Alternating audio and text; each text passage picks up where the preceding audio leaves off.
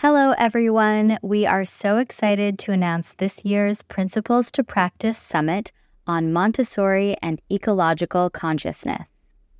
Join us for this transformative summit, which brings together experts, scientists, activists, and educators to explore how Montessori education can nurture environmental stewardship in our students and cultivate a generation of sustainability leaders.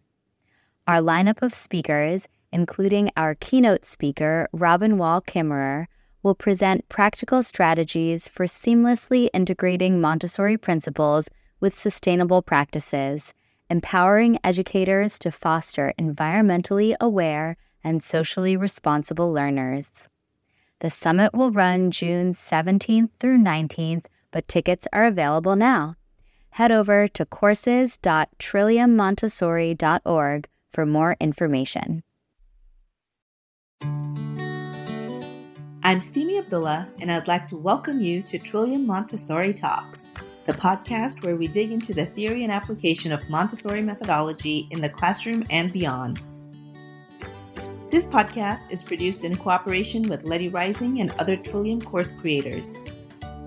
Our goal is to provide you with a weekly dose of tips, tools, and inspiration so you can optimize the classroom experience for your students and yourself. Ready? Let's talk Montessori.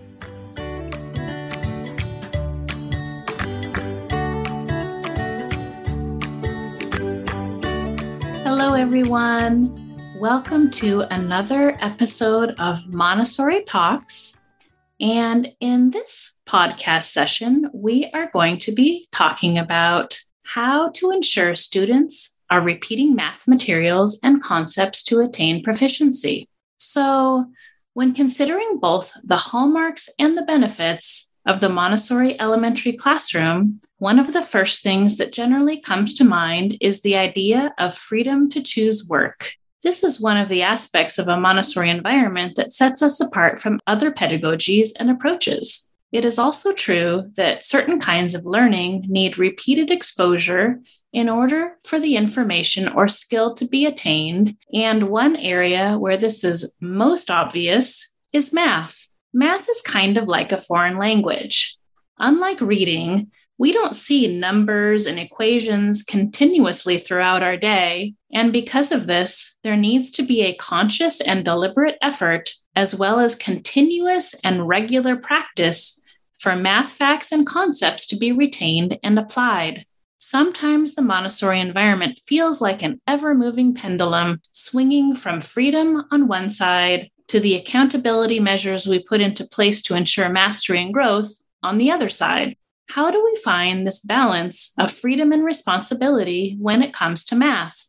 Maria Montessori looked at math from a developmental perspective. She was a scientist who approached education with observation and learned how children best absorb the world around them. When considering math in a Montessori context, we are not only developing a skill, but we are also developing the human personality as well. Maria Montessori observed some universal human tendencies that people across the world share, and some of these tendencies are order, precision, and exactness. Math is an area that addresses these particular tendencies. Knowing this, you will want to start with the assumption that children are interested and curious about numbers, and that they want to know more. Start from a place of assuming that they will be excited and grasp concepts quickly and be hungry for more information. This is a better orientation than beginning from a place where you believe that math is hard, needlessly repetitive, boring, and unimaginative. When you draw upon your own internal wellspring of inspiration, the children will not only be enthusiastic about math lessons, but they will also feel motivated to repeat to proficiency and feel eager to move forward through each lesson as they are presented. So how do we present Montessori math lessons in the Montessori elementary classroom?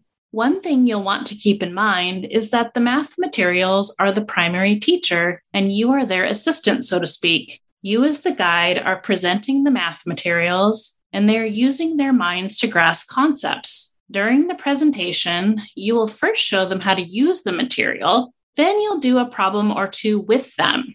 Then you can sit there and watch as they complete a couple of problems on their own and guide them if they run into roadblocks. Then you'll release them into the environment to engage with the materials independently. Of course, they might be working with a friend or two. Eventually, they move away from the material and towards abstraction, which means that they can perform calculations either mentally or on paper, or ideally both. In order to give a high-quality presentation that children will easily be able to repeat, you will want to practice the lesson beforehand. The more prepared you are, the more confident you will be, and the more likely the children will be able to engage with the materials independently after the lesson. So make sure to be prepared, and that means practice the day before or the morning before you give a lesson, and maybe practice it a couple of times. So how do we ensure that math practice happens regularly with the children? The easiest way to ensure repeated usage of math materials is to create assignments and deadlines. However, this comes up in opposition of the spirit of the Montessori approach. And knowing this, teachers often will then go the opposite direction, which is to not assign and hope that the children will pick up the large bead frame or the checkerboard and practice numerous times after you've given a lesson until they attain mastery. But that would take a highly self-directed child to be able to do that. And we don't always have children who are highly self-directed or a self-directed classroom in general. This is particularly true for brand new classrooms that are not yet established, or new schools, or in a public school setting where you might have more turnover, or you might have only 2 grade bands together, for example. So let's say you've presented the lesson clearly and correctly, and the children have a clear understanding of how to use the material, but after the lesson, or maybe after just 1 or 2 times of practicing the materials, they stop. This could happen for a number of reasons, and particularly due to the following. Maybe the presentation wasn't clear enough, and the children aren't yet comfortable with the material. There will be some times when presenting a lesson once, even with scaffolding and practicing with the children, is not going to be enough. If this happens, you will want to re-present that lesson again. It might be that you invite the child to a lesson, but really you're just repeating the lesson and practicing with them. You might say, I'd like to invite you to a lesson. And maybe it's just actually you've done that before, but you're going to sit down and practice with them. Some children need 2 or 3 times of scaffolded support, or even more, before they feel comfortable going on their own. Another thing you might run into is that maybe the child doesn't understand the cycle of work.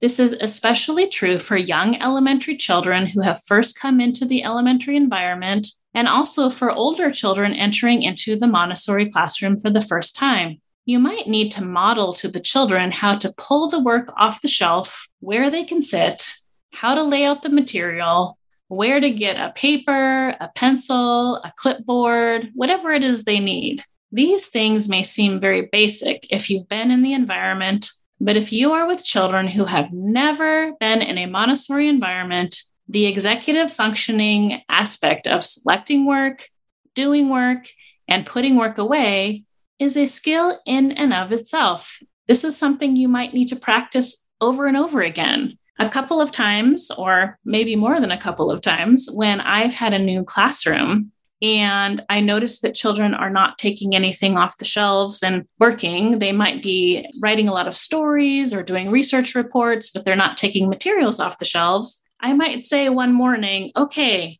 how about everybody starts with taking a math material off of the math shelf and just choosing one to work on this morning before you get into anything else. Sometimes you need to draw their attention to that if they're not accustomed to going to select their work, getting it, taking it out, doing it, and putting it away. Sometimes you need to draw their attention to these things. It also might be that there isn't enough variety for the child. If you have a child working on the stamp game over and over again, or the large bead frame, and you haven't introduced them to other math materials that address the same concept that you're teaching, then you might want to try something new. Remember that with elementary children, repetition happens through variety. And so offering a variety of materials can help increase the levels of motivation. Maybe they aren't seeing where math is relevant in their daily lives. Remember that most elementary children want to know the reason why they are doing something. As I've mentioned before in another podcast, they aren't going to wash a table or mop a floor just for the sake of doing so, as they would have in the first plane of development. Elementary children seek meaning and relevance. You could make math more relevant for them by giving them word problems using themes related to the child's interests, or making up word problems including names of friends or classmates. This automatically generates a lot more interest when you personalize word problems for math. You can also have them help plan events and calculate costs, measure the volume of objects in the room, use fractions via recipe creations, and so forth. There are lots of ways that you can make math relevant in the elementary classroom. You might also notice that they have mastered a good portion of the material, but need an additional challenge. So maybe they're not quite ready because they haven't actually fully mastered the material as much as you'd like, and there are pieces that are still missing for them. Maybe you want to give them large numbers into the millions and see how they do with those large numbers. At this age, the elementary child is drawn to big work, and they often prefer to do one very large problem into the millions or beyond, rather than several smaller ones. Also, you might want to look at what we call special cases, such as zeros in the divisor or the dividend of a division problem. And this gives an extra point of interest to the work and can revive their interest in continuing forth. Maybe they don't have a solid work partner. According to the psychological characteristics of the elementary child, as described by Maria Montessori, elementary children often don't enjoy working in isolation. And while math doesn't lend itself to larger group work, it is great for children to work in pairs or groups of 3. Children are much more likely to practice regularly if they have a practice partner to work with. You might want to help a child who is resistant to practice identify someone in the class that they would enjoy working with, so that when it comes time to practice the material, they feel much more excitement and enthusiasm around doing so. So there is a third way that we haven't talked about yet. We've just covered numerous reasons why children might not be repeating math work. But how do we encourage this repetition? When approaching this challenge, we could swing from one end of the pendulum, which is assigning math work for practice, or we could swing to the other end of the pendulum, which is leaving it to chance that children will regularly practice materials to learn new concepts. Or we can look at another way. Remember that the Montessori elementary environment is an environment brimming with opportunities to collaborate.